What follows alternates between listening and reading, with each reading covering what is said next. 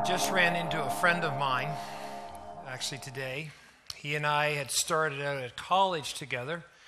Actually, it was just that little college just down the road here on Salisbury Road, which we now know is Crandall University, located somewhere else in Moncton. But the best days were here on Salisbury Road.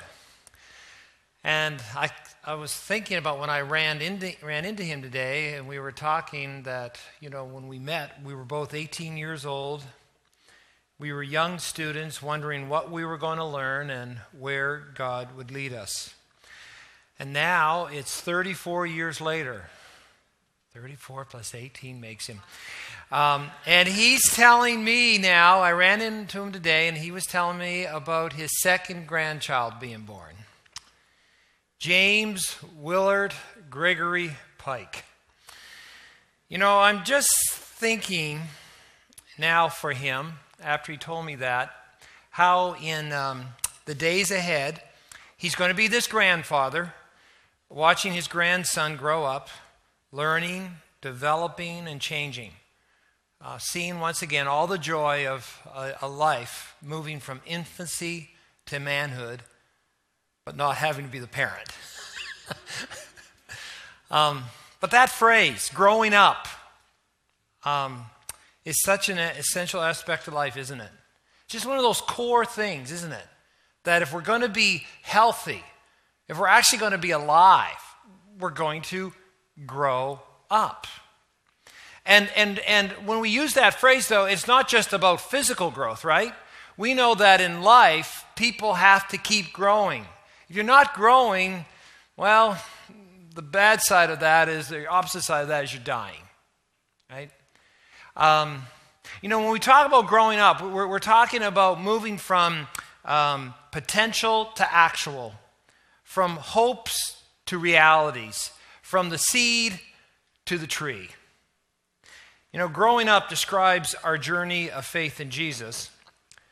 1 Peter 2:2 talks about crave pure spiritual milk so that by it we may grow up in our salvation. I think of the parable or the story Jesus told about the sower who, planted all these different seeds, just threw them everywhere. And he makes the point that in that story that where the seed fell on good ground, it produced a crop 160 or 30 times what was sown.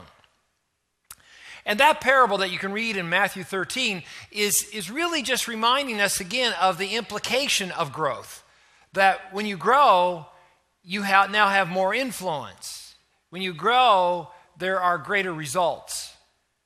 Growing up is just part of the spiritual life of knowing God.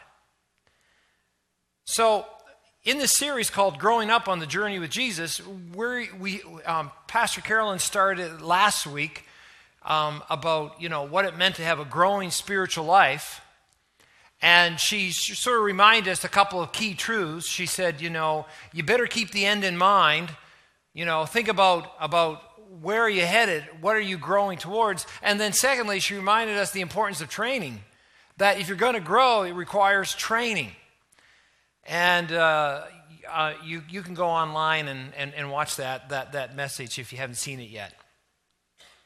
But today I want us to continue, and I want to say hello to the Brentwood campus as we continue this series on our journey with Jesus and about what it means to grow up. So let's just begin. If you have your outline with you, I just want to walk us through what I call this big sort of idea about if we are going to grow up in our journey with Jesus. Now, I want to say that if we're going to grow up in our journey with Jesus, here's a benefit that's going to happen. We are going to become wise. And to make a very simple statement about what is wisdom, I believe wisdom is when we finally are living in a place where we choose well, we live well, and we end well. Okay? We choose well, we live well, and we end well. And when we can start choosing well, living well, and ending well, we are now on the path of wisdom. But here's the question. How do we get wisdom instilled into us? Well, I want us right now to turn to 2 Timothy 2:15. And I just want us to use this as our anchor verse for this message. It says, work hard so you can present yourself to God and receive his approval. Be a good worker, one who does not need to be ashamed, and who correctly explains the word of truth. Now, using that verse as our platform, I want us to make a statement today in this message. I want us to be able to mull over this statement as we relate it to this whole idea about growing up in our faith. Now, it's a big statement, so what I'm going to end up doing here, if you're following along in the outline, is I'm going to break it up into 5 parts. But at the end, I want us to say all these parts together into this one big statement, which I believe is a statement that helps us understand what it means to grow up in our journey with Jesus and helps us to live wisely. So here we go.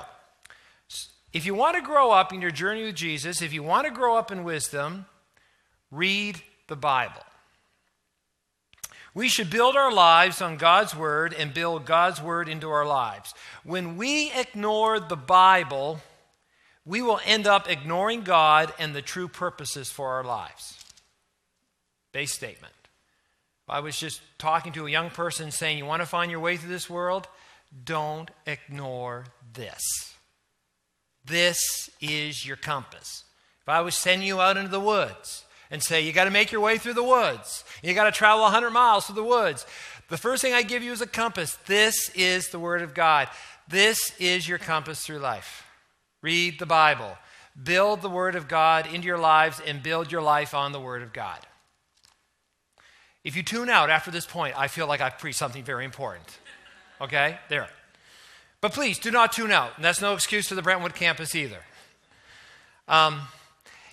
There's a verse in Psalm 119, verse 48. It says this, I honor and I love your commands. I meditate on your decrees. You know, I heard this illustration from Eugene Peterson about reading the Bible. He used the idea of, have you ever seen a dog gnaw on a bone?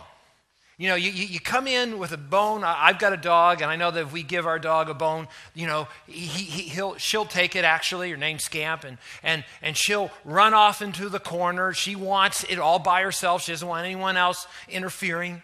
And then she starts to chew on it, and she starts to gnaw on it, and she starts to lick it. She starts to worry it, you know. She works on it. And a great idea when we think about what does it mean to meditate on God's Word? What does it mean to really to read, to study the Bible? Well, treat the Bible, I don't want to be irreverent about this, but treat it like a bone. Gnaw on it. Meditate on it. Worry it. I mean, when we study the Bible, when we read it, what we need to be doing is asking ourselves those big questions every time we read it. We need to say, God, as I read your word right now, how does my story line up with the story I'm reading right now? God, how does this story I'm reading line up with your plan, your story, your revelation that we see in Jesus? God, when I read this, where can I find hope? Where can I find meaning? Where can I find direction? What truth do I need to be learning and living out in my life? Now, if you're going to really read the Bible, the question you have to ask yourself is this: what's your plan? What's your plan? Do you have a plan? Is it just willy-nilly, just once in a while? Does your Bible gather dust until you're in a crisis and then you blow it off and then you say, okay, I got to read the Bible? Do you have a plan? You know, one of the things that we really are encouraging people to do is that if you have a smart device, you know, an iPad, iPhone, tablet, Galaxy, I don't care what, there's a great app called YouVersion. I use the YouVersion. They have got dozens upon dozens reading plans. The one reading plan I'm following right now is called the Essential 100. They're taking the 100 major passages throughout the Bible and sort of walking you through. And the neat thing about if you use this digital device, what you can do is they'll actually track your reading. They'll tell you, okay, like right now I'm about 35% of the way through on my reading plan. and then once I'm done this one, I'll go on and do something else. The point is, do you have a plan? Now, consistent feeding on God's word is what keeps us growing. Now, let's go to the next part of this statement if we're going to grow up and be wise. We need to read the Bible with a gospel point of view. You know, if we go back to this verse, it says, correctly explains the word of truth. And I want to just focus in on that little phrase, the word of truth. Because it's telling us here that we should not be ashamed and we should be able to correctly handle or correctly explain this word of truth. Now, what is the word of truth? Well, some of us may say, well, the word of truth, Dave, is this. This is the word of truth. It's the Bible. Well, actually, it really isn't. What Paul is referencing there in the word of truth is the gospel. In fact, in Ephesians 1:13, there's only two other places actually where this word of truth is used in the scriptures, and one of them is found in Ephesians 1:13. Now listen to this. Paul says, "And now you Gentiles have also heard the word of truth, the good news that God saves you." You see, when Paul's referring to handle correctly the word of truth, he's saying handle correctly the gospel. Understand what the implications of the gospel really is for your life.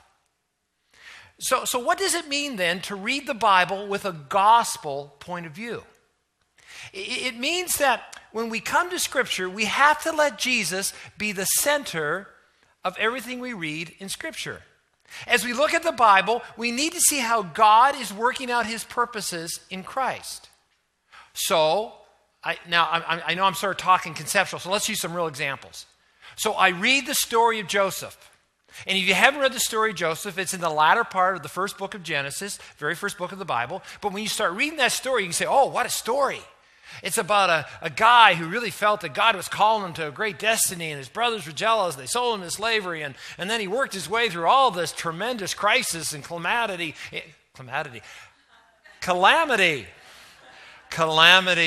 in Egypt.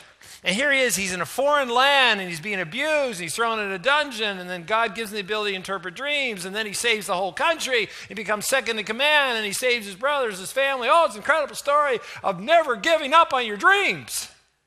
And you see what we've just done? We've turned a Bible story into a moral, inspirational moment. But if we read this story with a gospel point of view, you know what we see? We see that Joseph shows us a forecasting of Jesus himself. Because Joseph becomes a symbol of the Redeemer to come and what he would be like. He will suffer unjustly at the hands of his own brothers, yet he'll also redeem their lives by forgiving them. In Joseph, we see a picture of what Jesus was going to do for everybody.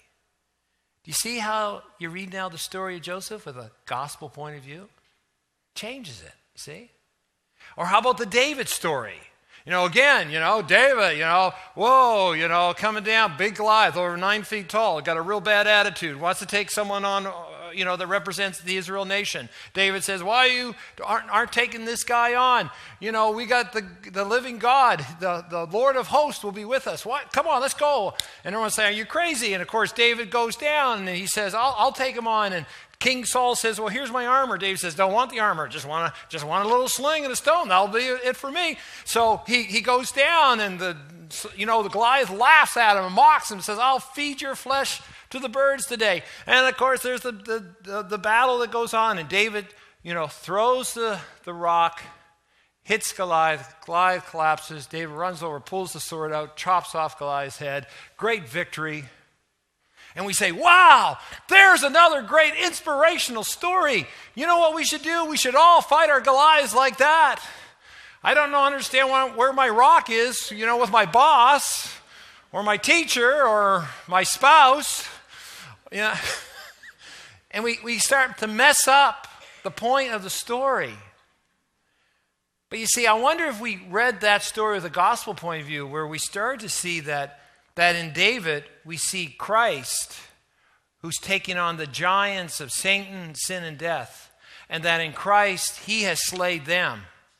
And so instead of us trying to be David and take on the giants of life, we look to Christ, who's our David, and who's going to fight our giants.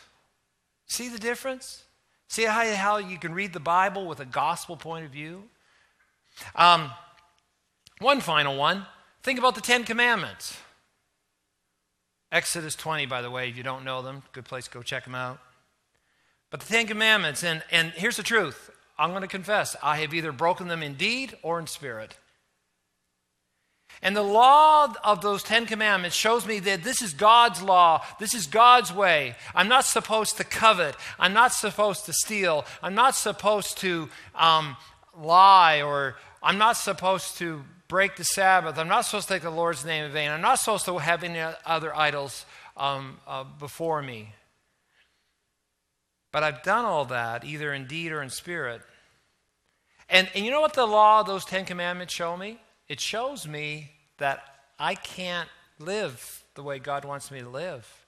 The law shows me that I'm a sinner. I have broken the law. And you know what? I know in this city, when you break a law, you have to pay a fine. That's the law, right?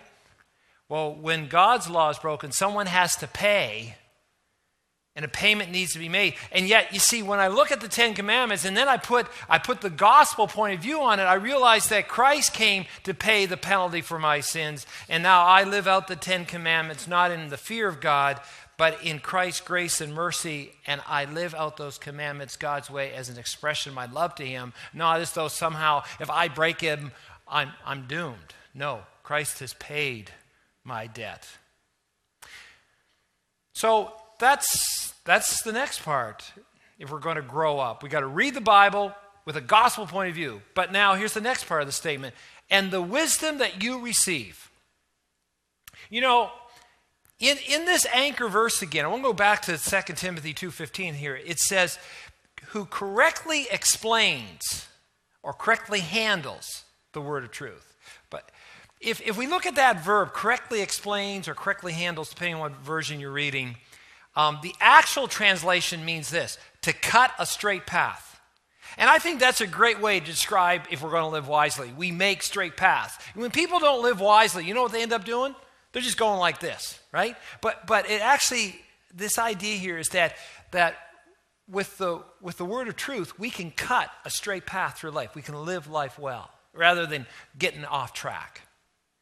And I think of what it says in James 1:5. It says, if you need wisdom, ask our generous God, and he will give it to you, and he'll not rebuke you for asking. Now, how does handling the word of truth well and asking for wisdom go together? Well, let me just make one suggestion to you. Have you ever heard of the practice called Lectio Divina? It simply is a Latin phrase that means divine reading. And here's what I want to encourage you to do. If you want God's wisdom, can I encourage you to do what's practice called Lectio Divina? And here's what it is. It's nothing mysterious. It's what you do is you go, okay, Lord, I'm going to read a passage of Scripture. So this one that we're reading tonight. Work hard so you can present yourself to God and receive his approval. Be a good worker, one who does not need to be ashamed, who correctly explains the word of truth. You read it slowly, you think about it, you gnaw on it like a dog would on a bone. And you think about it slowly, and you say, God, what is it? What's that one part that's really speaking to me? And maybe I'll say, well, you know, that part there about to receive his approval. Man, God, am I really thinking about your approval, or do I think about other people's approval? God, man, do I really look for your approval every day? Is that really my end target? And then in this divine reading, or this Lectio Divina, you move from read and think, and then you let God speak to you. And you speak to God. And you say, God, this is what I'm hearing your word telling me right now. And you let that conversation with God happen, and you pray that through, and you say, God, I want your approval more. And then you just get quiet and let God's Spirit speak to you. And you listen. And then finally, you act. You walk out going, today, I'm not going to be worrying about the approval of my friends at school. I'm not going to be worrying about my approval of my fellow workers at work. I'm not going to be worrying whether or not my mother-in-law really loves me or not. No, I'm not going to worry about that anymore, even though I do appreciate my mother-in-law. But from now on, I'm going to look for God's approval first. So there's Lectio Divina. You read, you think, you speak, you listen, you act. Now, just as a little sidebar, if you have a smart device, you can be going right on to our YouVersion, our live event right now. If you're following along on our live event, we have a link to a video that describes Lectio Divina in a very cool way. Okay? It's about a 1.5-minute video, so you gotta watch it. But here's the essence of this about the wisdom you will receive. The more we want God to speak and gain his wisdom, we need to let the word of God dwell in us, and we need to understand that with the gospel, the good news of Christ, and the way of Christ. And then what we'll find is this: when we let the word of God dwell in us and we have that gospel perspective, guess what will happen? Our paths will be made straight and we will live wisely. Now, that moves us on to the next part of the statement. So read the Bible with a gospel point of view, and the wisdom you receive will align you with what God is doing now. Do you know that in life there are these baseline questions we all need to answer? Who are we? What is wrong with life? And what is the solution? And how we answer those questions determine everything else. Now, when we read the Bible, I believe we get answers to those, what we call world perspective questions. In fact, the Bible tells us this: from now on, therefore, we regard no one from a human point of view. Do you understand that the more you let the Bible become your framework for life, you are not going to look at life anymore the way other people look at it? You just can't. See, the more we read the Bible from a gospel point of view, we start to see that there's this grand story that's taking place. We start to understand that God created us to know us and be loved by him. And that sin broke that relationship. Now God is on this cosmic rescue mission. You know, when we start to read the Bible, we start to get this view from the Bible that there's this grand plot line to life. There is creation. There is humanity. There is the fall. There is the redemptive work of Jesus. And then finally, there's going to be the culmination of history when Christ returns. That's the grand plot line to life. And please understand, until we get that plot line, the good news of what Jesus did doesn't make sense. But when we start to put it in that plot line, it starts to make complete sense. See, God's story tells me who I am. I'm created to be loved by him. God's story tells me what is wrong. Sin entered the world. Evil entered into our midst. We're no longer living under God's rule and have lost the presence of God. But God's story tells me the solution to the grand scheme of life. Through Christ, God will reconcile everything to himself. You know, when we begin to align our life with God's story, I will start to live in a different way, and you will start to live in a different way. I will start, in fact, to grow up in my faith in God when I start to see things from God's story of love and truth and grace. For example, I'll no longer look at my life as pleasing myself, but I'll know that God created me in Christ Jesus to do good works. I'll no longer look at my neighbor as a problem to be avoided, but rather I'll see my neighbor as one that God loves so deeply he sent his son to die for. I'll no longer look at this life when it's filled with stress and say, I'm all alone, but rather I'll realize that God promised never to leave me or forsake me.